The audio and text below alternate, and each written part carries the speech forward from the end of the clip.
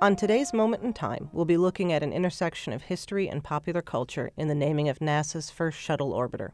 In the early days of NASA, even before the moon landings, plans were made to create a fleet of crafts that could be repeatedly launched into space and return again safely.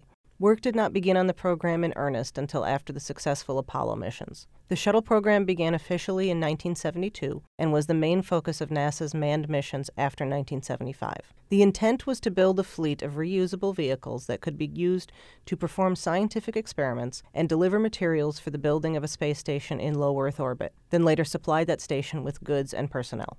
Construction of the prototype began in August of 1972.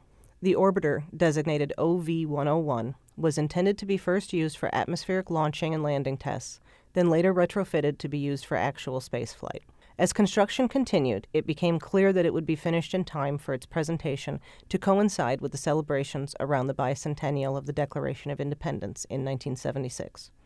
The unveiling was scheduled for Constitution Day, the 17th of September.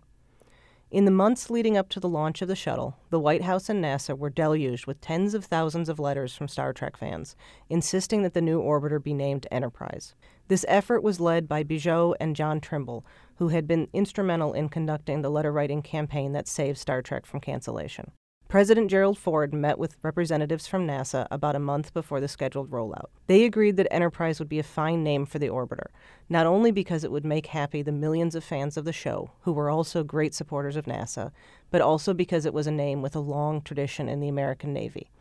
The potential for good public relations was not ignored either. The orbiter was presented to the public on the 17th of September in 1976 with great fanfare in a ceremony that included the creator of Star Trek, Gene Roddenberry, and most of the show's cast. It was used for the first atmospheric tests in October 1977 and for many subsequent tests that pointed out important design elements that needed to be fixed on the shuttles being built for actual spaceflight. These design changes were implemented in the Columbia, which made the first shuttle flight into space in November of 1982. Enterprise was intended to be rebuilt to allow it to be made spaceworthy, but by the mid-1980s, enough changes had been made that it was no longer cost-effective to do so. Enterprise continued to be used for atmospheric testing until 1985, when it was retired and given to the Smithsonian Institution for Preservation and Display. It was first displayed in Dulles International Airport and then moved to the Air and Space Museum late in 2003. This move followed a short time back with NASA's engineers in order to help determine the cause of Columbia's destruction in February of 2003 and what modifications were needed to assure the safety of the crews of Discovery, Atlantis, and Endeavour. The Enterprise is now displayed at the Intrepid Air and Sea Museum in New York City, where it was added to the collection in 2012. I'm Christina DeClercq-Zalagi, and this Moment in Time is a production of Delta College Broadcasting in collaboration with Delta's History Department.